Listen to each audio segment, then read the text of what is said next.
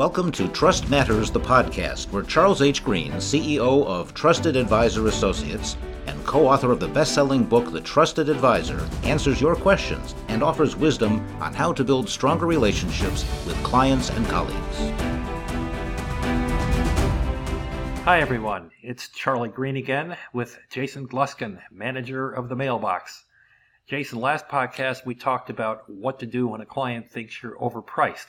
I understand you got another pricing issue to talk about today. That's right, Charlie. Though this time it's about an entire industry.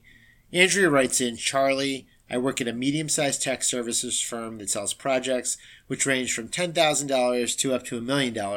There's a lot of competition in this space, and the whole IT space is changing. We see competition from very small and large firms, but one thing seems constant. The pricing is just cutthroat. There's no other word for it. Clients seem to hold all the power. If they think our price is too high, they just tell us there's another vendor who will do it cheaper, and we have to cut our price yet again. I'm not in senior management, but I see this all the time. It's stressful for everybody across the board. How do you have a decent business when no one trusts you around your pricing? Jason, I'm going to give a longer than usual answer to this one because I think it's important to really lay it out. Andre, when you see an entire industry suffering endemic price cutting, it's tempting to say you have a price problem. But the better way to see it is there's an absence of perceived value. When clients don't see value, they default to price. That's true in any industry.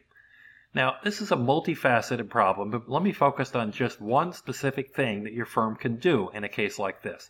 And this works for a solo consultant as well as for a 100,000 person firm. That one thing is have a pricing policy. What you're describing is what happens when a firm doesn't have a pricing policy. You quote a price and the expectation by the client is that that's just an opening gambit. They think the rules of the game are that they should counteroffer, use threats, push back harder, drive it down as much as they think they can get away with. What you're describing is a naked emotional power play. Or, as Winston Churchill famously said, we've established what you are, we're now just haggling about the price. One way out of this mess is to simply state clearly a pricing policy and the bases for exceptions.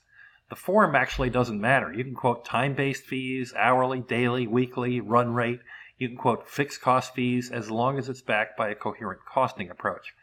What does matter are the exceptions that you explicitly allow for. Classic exceptions include volume discounts, silver, gold, platinum tiered pricing, small business and nonprofit pricing structures, geographic market pricing. The point in all these cases is to stick to the policy. Of course, that means you have to be willing to walk away from someone who won't play ball. But it turns out that's not nearly as hard as people think, and for a variety of reasons. Here they are. First, in a cutthroat pricing market, clients have no idea how low you will go because no one has ever set boundaries. A simple act of clarity changes the discussion. You can haggle at a used car dealer, but you can't haggle at the Apple store. Why? Because Apple simply insists they don't do that.